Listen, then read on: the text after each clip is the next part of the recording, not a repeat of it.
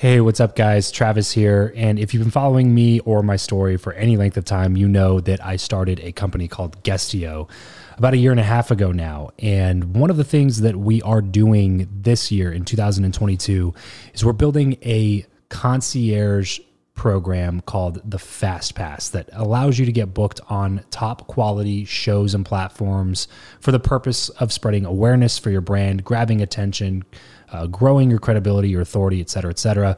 And so if you are listening to this right now and you are a 7-figure plus entrepreneur and you have a budget to bring in traffic, attention, credibility, authority to your brand, then this might be a really great program for you. Just head over to travischappell.com/10K. Why 10K? Because we guarantee in this program that you're going to be able to speak in front of 10,000 people within 90 days. Okay, 10,000 people within 90 days. Imagine getting on a stage in front of 10,000 people to share your message, your story. Well, that's exactly what we are doing inside of this program through virtual stages like podcasts or virtual events or YouTube channels or blogs.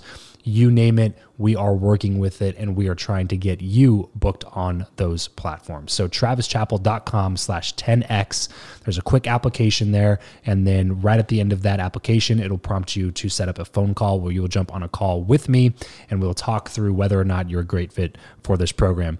Please act fast on this. Do not wait, because we are only taking on 1 or 2 clients a week due to constraints with our team and the limited supply of high quality shows and platforms that are out there in the market. So if that's you and you're really wanting to explode your brand in 2022, head over to travischappell.com/10K, fill out the application, schedule a quick phone call, and you and I will chat really soon about whether or not this would be a great fit for you. Thanks, guys. Talk to you soon.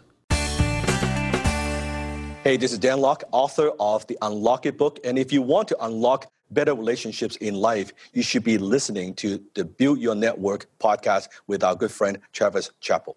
If you're tired of the old way of networking, the business cards, the awkward conversations, and the aggressive pitches, but you know how crucial your network is to your success in life, then you're in the right place. Welcome to Build Your Network, the only top-rated show committed to helping you master content networking, foster real relationships, increase your authority, and build the network of your dreams.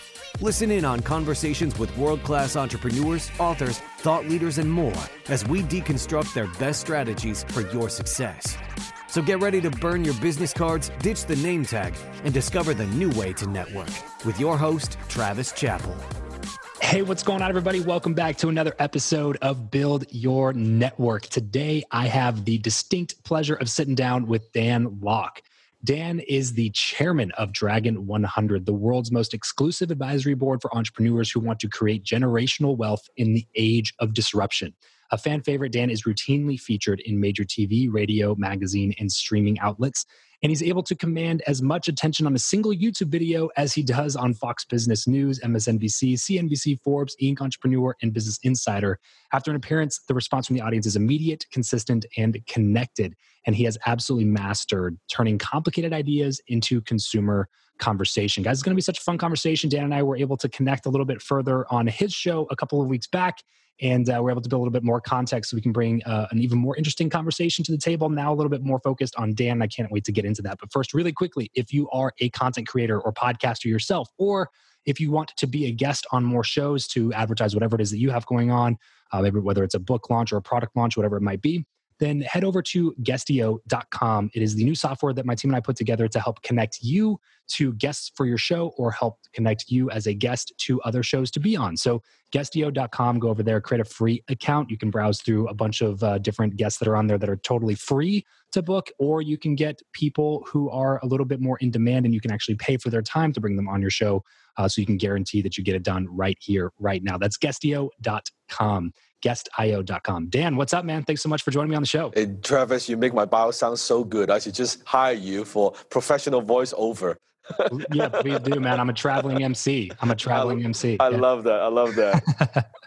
Well, cool, man. Hey, thanks for joining me. I want to jump in, build some context here. And I just want to say first off that I read your book a little while back now, actually, and was completely fascinated by your story. I absolutely love everything about how you got into this world. And it shows to me the value of just taking action and moving in a direction and not really knowing exactly what's going to happen down the road.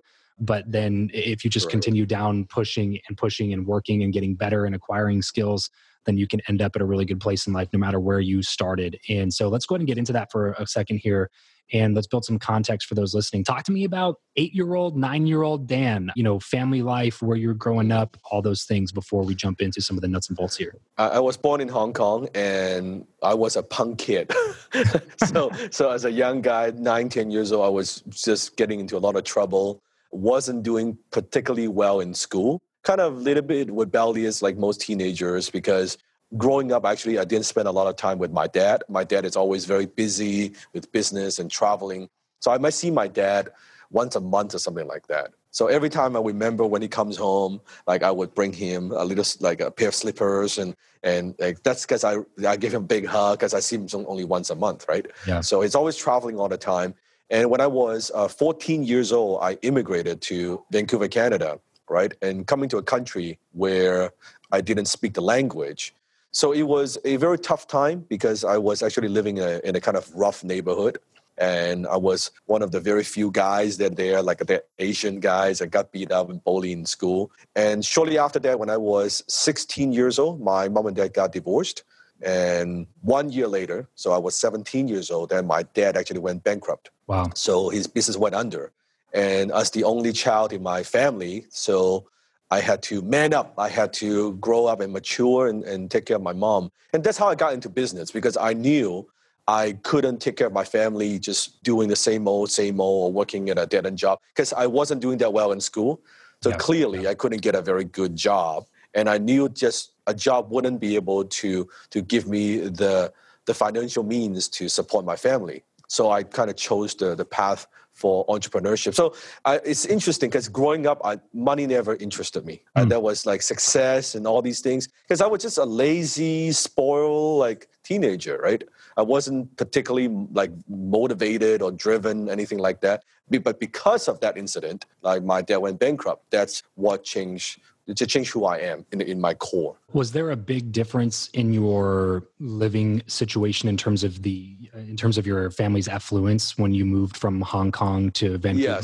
Yes. Because I would say when I was in Hong Kong, I was maybe you could say middle class. Okay. Middle class, right, with my family, and it was okay. But suddenly, when I came to Canada, my mom and we were living in a 1-bedroom apartment. I was sleeping on the floor.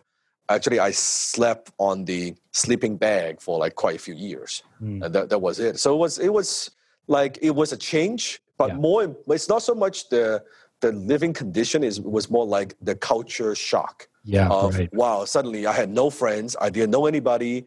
I couldn't catch up, of course, in school. Suddenly everything is in English. So it was very, very tough time. Trying to also, through that time, trying to find myself because you're 17, 18, 19 years old, like, what would my life be about? What should I do? Right. It's already a difficult time. Yeah, exactly. If you don't have any of the other factors in the equation, it's already a difficult time in life. So no network, for sure. I didn't know about what the importance of network. Right. And so looking back where I am today to kind of where I came from, like, I would never thought that I would be doing what I'm doing today. Yeah. Not in a million years. Right. I thought, this is what I would do. I definitely want to get into that in just a second. Do you remember how you went about learning English? Like, I mean, that's a huge... yes. I went to China for a couple of weeks last year. My sister actually lives over there. She teaches English over there. And I've been to probably 30-something countries at this point. But the most culture shock I've ever experienced was going to China. And you know how I felt. Except that I didn't have to go live there. I wasn't forced to look like, hey, I don't even know what that character is. That's the difference, right? Is like when I go travel to somewhere like Central America, I can at least read the word. I don't know what the word means, but at least I can. You could guess. Yeah, like it might be a bakery, right? It might be a subway station. In China, it was like, I have no idea what that could be. That could be like a butcher shop, or it could be a post office. I have no idea. And how do you order from the menu? Yeah, right. Exactly. If there's no pictures, you're not getting any food. You even look at a picture, you're not so sure what that is. Right? They have some funky stuff in China for sure. Right? True. That's very true. So, but I did a number of things. First of all, I was kind of frustrated with not being able to communicate. So I did a number of things. First of all, I made a decision of only making friends with people who speak English. So a lot of people, they try to meet friends who speak the same language. No, you've got like kind of a group of Korean people and Taiwanese people, right? No, I'm just like, I'm going to speak first language. I'm going to meet some good friends who speak English. That's number one. So I purposely stay away from friends who speak Chinese, number one. Number two, I was listening to radio. I was watching TV, learning just how they speak. I would watch like TV shows and things like that. I remember back then I watched one of the movies, I think was from Jim Carrey, one of the movies, early movies, I forgot the title. And I would go to the movie theater and I would understand maybe 2% what Jim Carrey was saying. Like I can guess, but I have no idea, right? But as I learn and improve, I notice that now I could understand 10%, 20%, 30%. Eventually, I could get what they're talking about. So I think all those things, immersion, that's how I learned the language. And later on, maybe when I was 21 years old, something like that, then I joined Toastmasters. Okay, awesome. I was going to ask, so how long do you feel that it took you to be where you could really communicate with other people? Oh, that took quite a few years, like four or 5 years maybe. Yeah, right. Yes. And from what I understand, English is one of the more difficult languages to come in and learn from that type of perspective as well. So I flunked English twice when I was in high school. Which makes I had stage phobia. Yeah. People don't know this. Back then when I was in high school, when I had to deliver a speech, because we had English classes, and I had to deliver a speech, right? You know, Travis, when I tell this story, people just don't believe me because they look at what I do today, right? I would hide in the bathroom and I would skip the class. I don't want to be chosen. I don't want to do it. I was going to say, there's probably a bunch of English speakers that do that in speech class. Oh, yes. You know what I mean? Yes. So like, I mean, it makes total sense to me that you were that guy that I wouldn't do it. I wouldn't do it. But interestingly enough, I met an instructor, my English teacher, Miss Fallon. She actually saw that. She discovered that I was hiding in the bathroom. Oh, no way. And then she said, Dan, you gotta do your speech, otherwise I cannot pass you. Why don't you stay after class and I would help you, right? And she did. And she gave me the confidence. And finally, I had my little script and I would be like shaking and stuttering and, my face was pale, but I finished it. And then she let me pass the course. I remember Miss Fallon, that's why I always remember her name.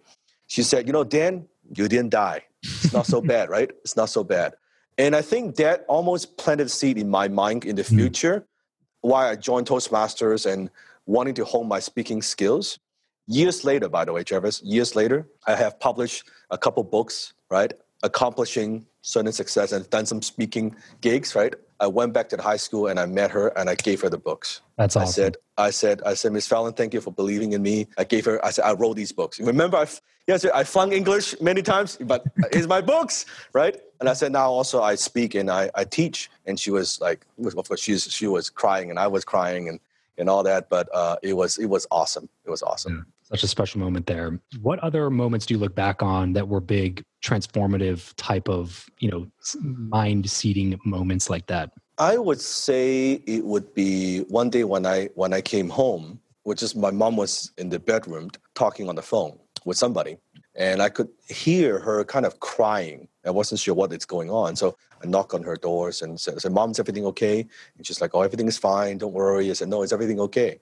And then finally she told me that, your dad just called and he said he's going bankrupt and he couldn't send money to us anymore, right? Because before he was sending us allowance every month to pay for everything. And, basically we are on our own. Now, my mom is like a housewife. She's never worked a day in her life. So she doesn't have any ability to generate income.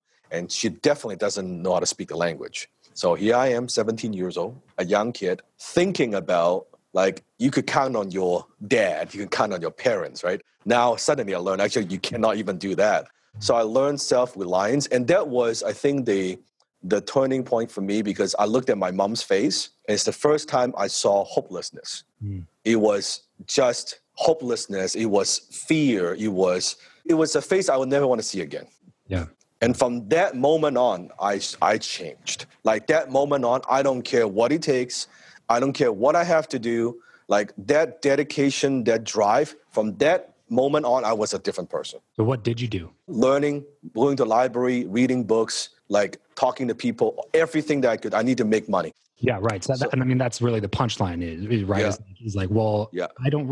I can't go to college. Like, I have to make money now. I have to make or money we don't now. eat food, right? So That's right. So what did you do to go make money? Oh, like you name it, side hustles, mowing lawns for people in the neighborhood, delivering paper, any side hustle I could get, fixing computers, whatever it takes. This was in conjunction to school, or were you done with school? In conjunction in school. No, I still went to college, but then after 1 year in college, I just dropped out. Okay, got it. Because it was like, this is a waste of time. Yeah, got it. Yes. Got it. So what was the first, I mean, you've always been entrepreneurial and you're doing these side gigs. And Yes. when did side gigs start turning into more like, I'm going after this thing full time? I was always trying to do something full time, but none of them really worked. So,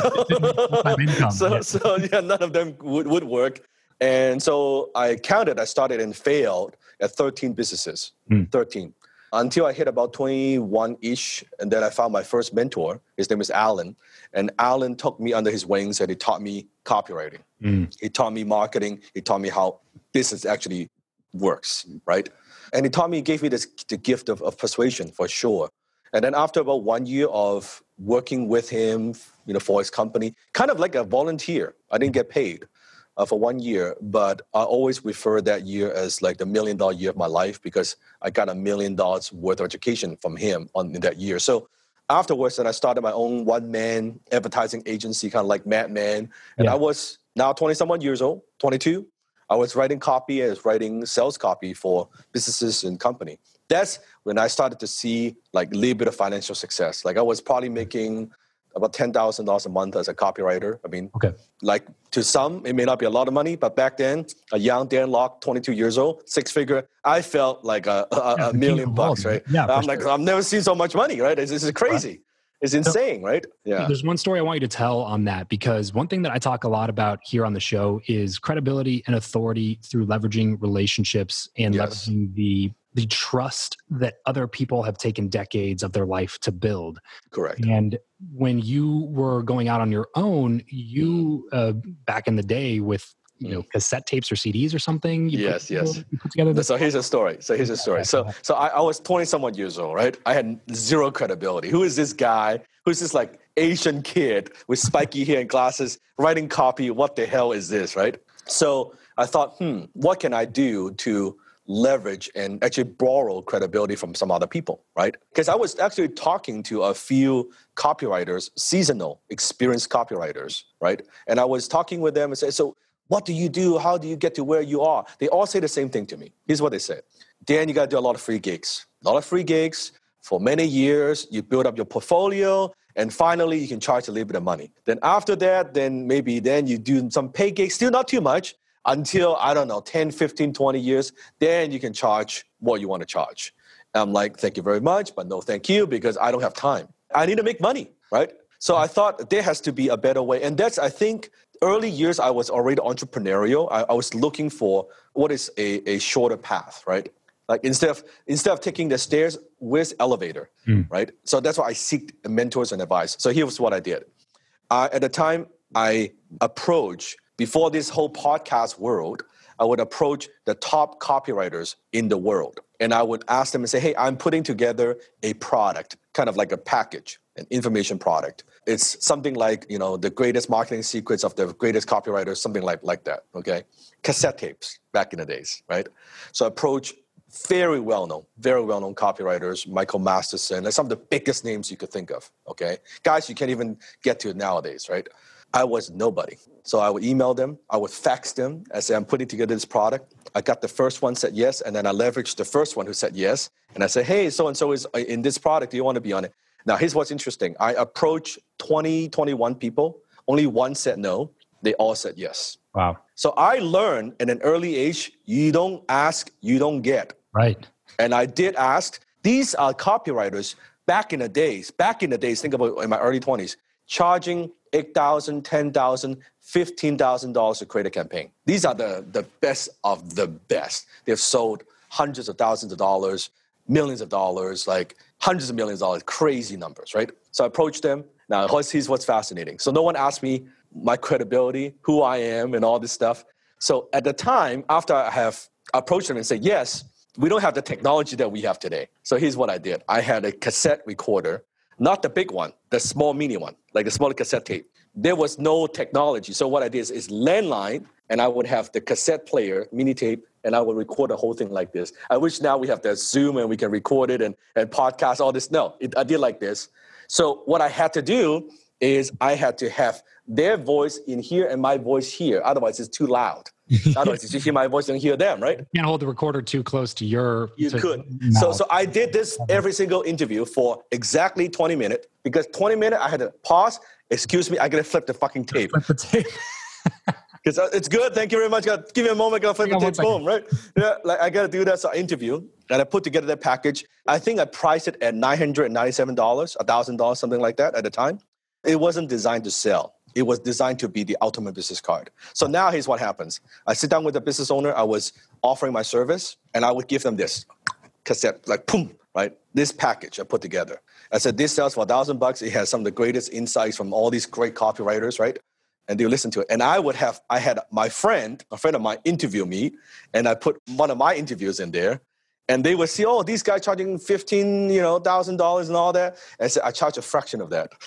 A fraction of that, right? And I'm here, sitting in front of you right now, right? And that's how I was pitching, quote unquote, my services. And they love it. They loved it. To your credit, that pulls in a huge psychological principle called social proof. Yes. And social proof, when mixed with credible and authoritative brands, is amplified that much more, which is exactly what you were using. I wanted you to tell that story because I think that it's such a good example of what we talk about here on the show so often. And is a good example of how the people that you think are super inaccessible probably aren't quite as inaccessible as you think they are. The way to make sure that they are for sure inaccessible is to never reach out.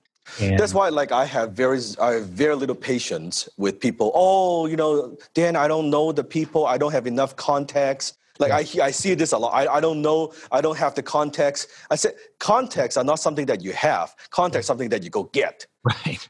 No one is born with a list of contacts, right?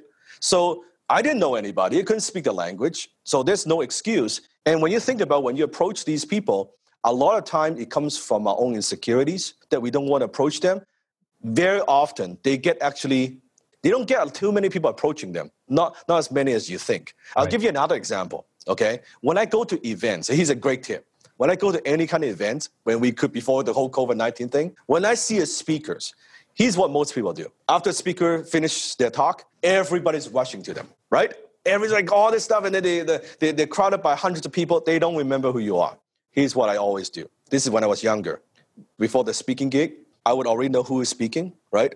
And I would approach them. I would email them and say, hey, do you need a ride going from airport to the hotel? I'm a big fan, da-da-da-da-da. Some say no, but some said yes. No one ever asked, I'm telling you. And then also after speaking gig, usually, let's say it's a 3-day event, all of them have to eat, all of them want to decompress. Yeah. Okay? Sometimes what you don't notice, when everybody's let's say in the event, they could be in the hallway, they could be in a restaurant, they could be in a cafe. That's when you go approach them, right? And I could not tell you how many times, it's just in the bar, something like that, I go approach them. I get to spend 2-3 hours of quality time with these speakers. No one knows. They don't understand the timing. They don't understand how to approach them. Yeah, I love the tactics, love the practical approach there. And it's just because it's so simple. You know what I mean? Simple. Like there's people try to complicate everything because it seems like it's something that's so out of their reach. No gimmicks. Yeah. Now, nowadays, what we do is even smarter. You'll love this. So when we go to certain events, right, I would bring my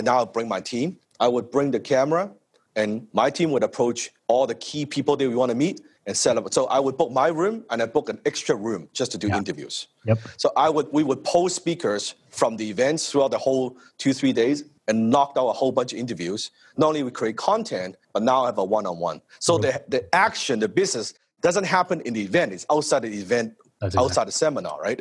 Who would do that? No one would spend the money to get extra room, and no one would want to spend extra money to get the camera people. But in this way, out of like 2,000 people, I just connected with the cream of the crop. I only want to connect with that 20 people. Yep. That was it. I've done the same exact thing at events. Yes. Is get that separate suite that has some room to set up and bring a camera person, set up some interviews, and with those connections, man, I could not. It works. It works. This episode of the show is brought to you by Indeed. We are driven by the search for better. But when it comes to hiring, the best way to search for a candidate is not to search at all. It's to match, and match with Indeed. If you need to hire, you need this platform, guys. I'm telling you, Indeed is your matching and hiring platform with over 350 million global monthly visitors, according to Indeed data, and a matching engine that helps you find quality candidates fast. Ditch the busy work and use Indeed for scheduling, screening, and messaging candidates so you can connect with those people even faster. And it doesn't just help you hire faster. In fact, 93% of employers agree that Indeed delivers the highest quality matches compared to other job sites, according to a recent Indeed survey. And look, guys, one of the things that I wish I would have used Indeed for is this matching service. You can search and search and search and search and search all day long, but to actually be presented with quality candidates, like hiring a recruiter for you that's presenting people that has actually done the work to vet them and bring quality people in front of you. That work by itself is the fact that it's done by a software instead of like a team of high quality recruiters is pretty insane. So they leverage over 140 million qualifications and preferences every single day, which is why Indeed's matching engine is the best one that you can use. It's constantly learning from your own preferences. So the more you use it, the better it gets at doing the job for you. Join more than 3.5 million businesses worldwide that use Indeed to hire talent fast. And listeners of this show will get a $75 sponsored job credit to get your jobs more visibility over at Indeed.com/Travis. Just go to Indeed.com/Travis right now and support this show by saying you heard about Indeed here on the podcast. Indeed.com/Travis. Terms and conditions apply. If you need to hire, you need Indeed. I want to get back into your story a little bit here, Dan. Talk to me. So you're now in your 20s, you're making some pretty good money for copywriting. For a young person for sure. So talk to me then about next steps. How do you, there's a lot of things, a lot of different businesses that you tackle in the process from then until now. Can you kind of walk us through what those are and a fairly quick time period if you can? Sure. So from there, there was one more story I want to share during the period of time. So as a copywriter, so I was trying to close clients, talking them on the phone and things like that. And then it was one particular phone call, and I always remember that phone call, that I was talking with a prospect, okay? And he found me on internet, and we were talking, and he's asking me about my copywriting services. Okay, a few minutes into the phone call, he said, "Stop!" I said, Stop! He said, "You're full of shit." I said, "What?" He said, "Since the beginning of the phone call, you've already made multiple grammatical errors. I don't think you're that good of a copywriter. You cannot be." And he hung up on me. And I was shocked, I was hurt, and I actually cried after the phone call. Because just as a young guy, I'm okay with rejection, but I have never felt something like that before. And from that moment on, I vouched to myself, I will never, ever want to experience this again.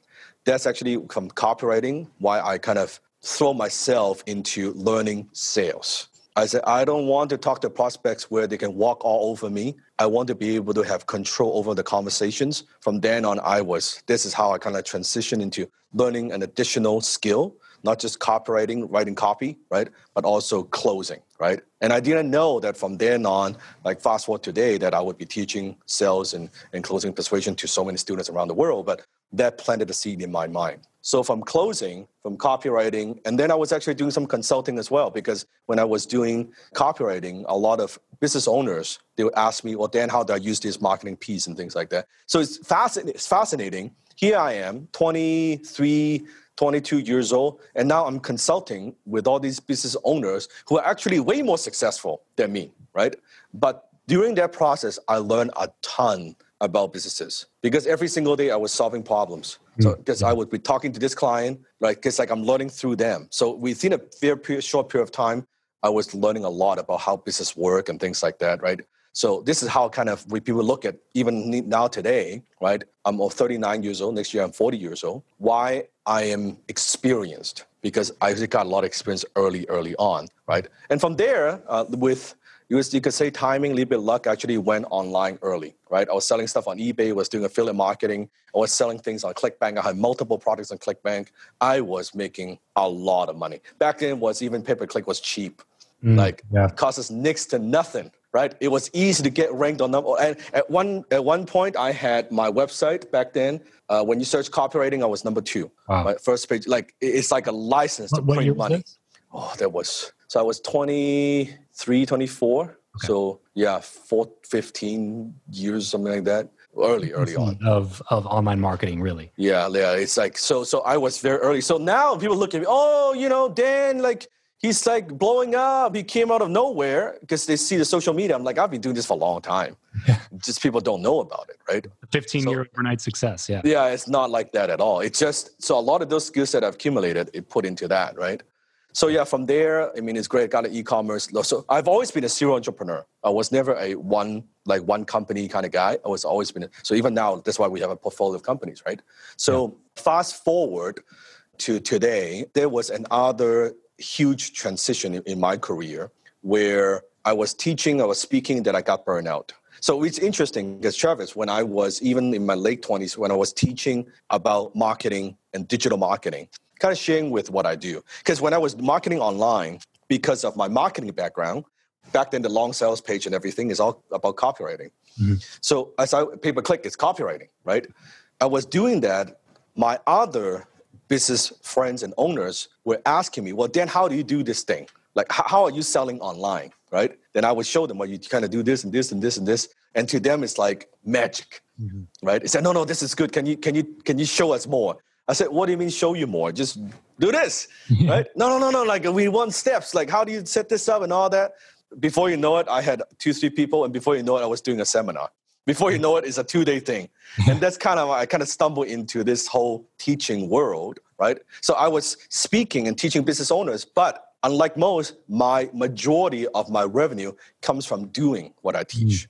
Maybe a small percentage, 10, 20% from teaching, right?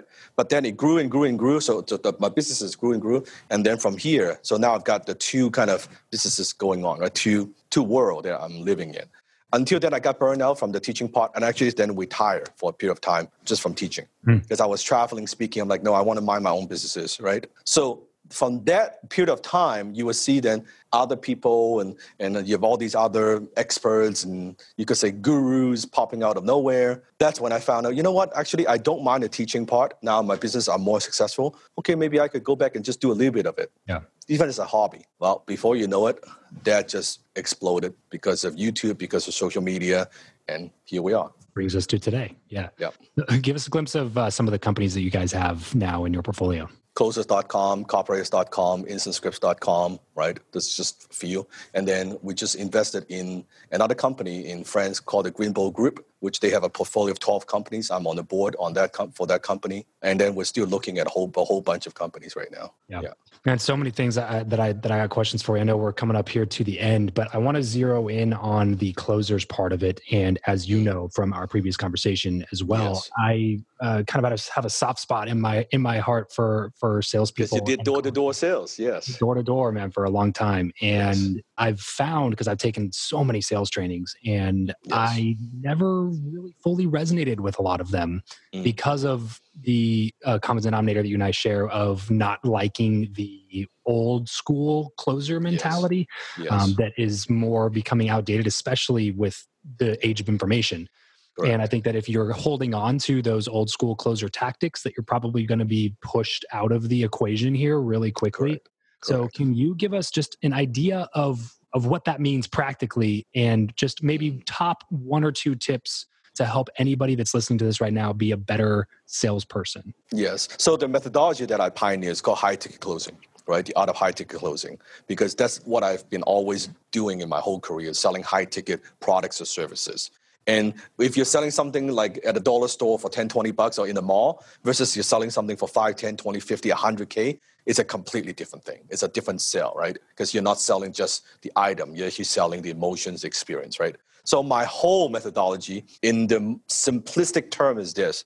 We don't sell, we turn the prospect into a salesperson. So we let the prospect do most of the talking, right? Because I believe that when you say something, it means something. When the prospect says something, it means everything. So instead of us pushing features and benefit, why you should buy and all that, right? I would ask questions, because whoever asks the questions controls the conversation, right? And then we will lead the prospects to the sale. So every single thing that we're asking during the sales conversation, we're leading them to the sale, but without them feeling we're pushing them. So you know how, Travis, you read like traditional sales books? Oh man, 37 ways to close a sale, or 1,057 ways to close something. I'm like, this is like reading a book on martial art, 1,007 ways to throw a kick. I'm like, if your kick is good, one kick would be enough, right? So I'm a kind of one kick kind of guy. You know, my closing line, like my most favorite, what would you like to do next? I don't do the A-B close, like the puppy dog close, and then I don't do any of that. What would you like to do next? That's my closing line. Like, so what I do is very invisible. So by the time they get to the closing stage, that when we're ready to transact, they want to do it. Right. Not because like I push them. Another thing I do, most sales guys, they wait till the end to talk about money. The way I teach, you talk about money up front. So almost everything I do is just the opposite. Most sales method, they talk about establishing rapport in the beginning, right? How's the weather? Oh, where you live? And oh, how are the kids? I call that pretentious rapport. You don't give a shit. They don't give a shit. We don't do any of that. Instead of going in, you have what I call the doctor frame. You don't shoot the breeze. You don't, talk about BS. You get to the why you're on the call. So I like to do like what I call set the agenda. Like I always say something like this example. Instead of, hey, how's the weather? Hey, Travis, it's good to see you. Like all this stuff, it's so fake. Yeah. I would go right into it. I would say something like, let's give you an example, right? Hey, Travis, I can see that you book a time with me, and I'm happy that we're having this conversation.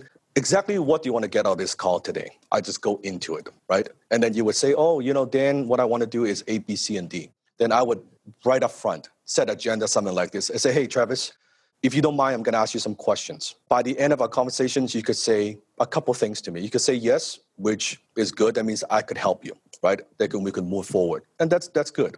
You could say no, and I want you to know it's perfectly okay to say no to me. You take the pressure off. Now, the third thing that you could say, which I don't want you to, is maybe, or I want to think about it.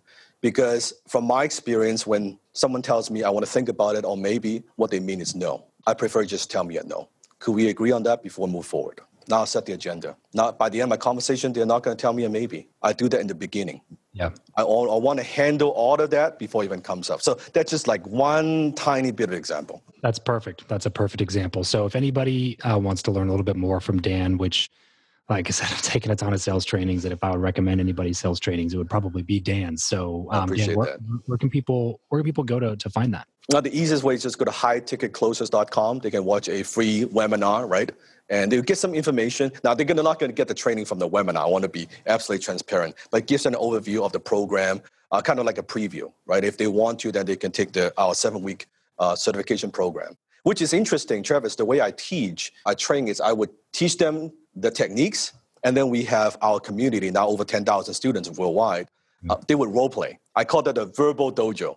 So you learn a technique, and then you will actually connect with all the other students, and you would role play, right? How do you open? How do you set the agenda? How do you close? And this is the only way to get good, because reading a script, that's not what this is. You notice the way I sell, I don't use a script at all. Yeah, right. I do not believe in scripts at all. So, highticketclosers.com for those of you who want to perfect your sales ability. And if this is not something that you're confident in, it is of paramount importance if you're going to generate money, especially online and especially these days.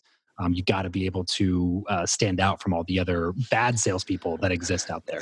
And think about, like, Travis, what your show is about. It's about building a network. Yes. Right? I always say closing equals income. It doesn't matter if you're selling a product or service, or you're selling yourself, or you're connecting with somebody. You're closing all the time. It doesn't matter if you're in business or not in business, right? For those who are your parents, have kids, you're selling your kids veggie, not chocolate, right? Do your homework, don't watch TV. You're selling all the time, right? If you're single, believe me, you're selling. Okay, You absolutely need to sell. In fact, if you're single, chances are you need to work on your closing skill, right? So it's like all these things, it's not about closing. It's interesting because I have so many students who come through my program, it's not just they're selling something. It helps them improve their relationships. Because to be a good closer, the number one skill is actually not talking.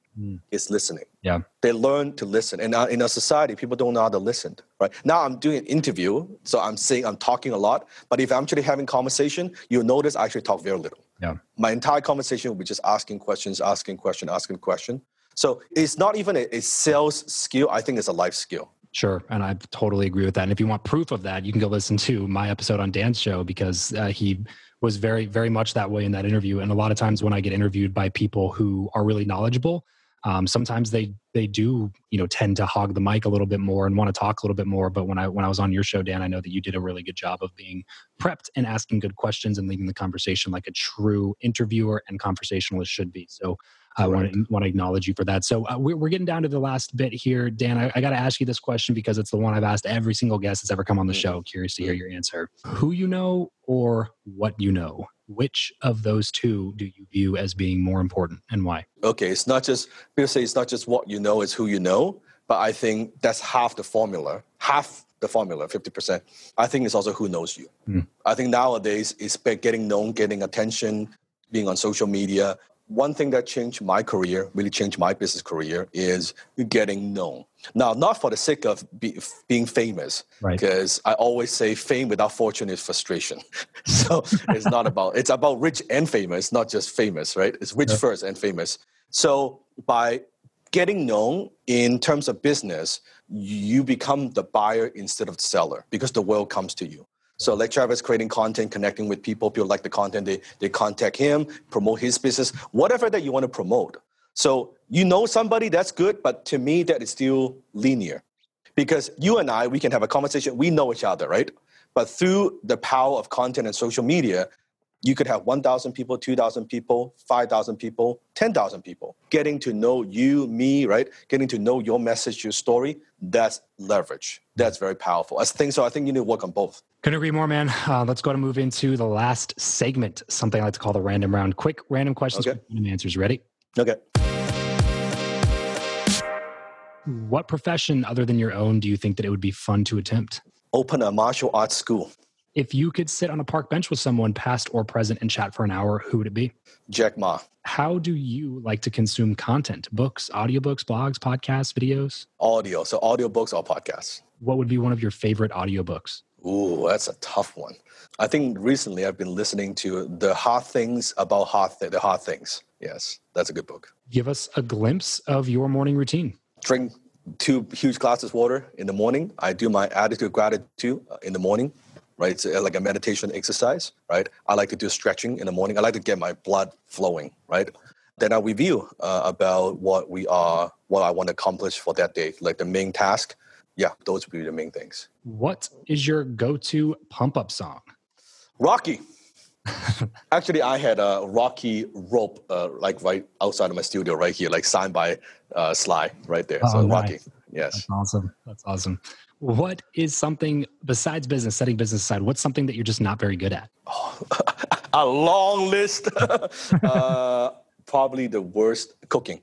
That's a solid one. Yeah, that's a solid one. Cooking.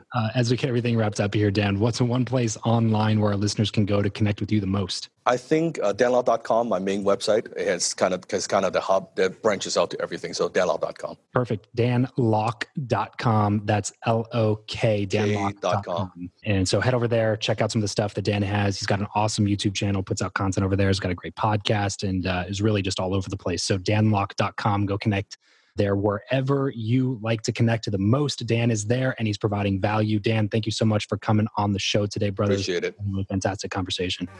That's it for this episode. If you want to connect with Travis and other like-minded people who also listen to the show, then you're going to want to head over to travischappell.com/group to join his free Facebook group, Podcast to Profit. Travis will see you there. And remember to leave every relationship better than you found it.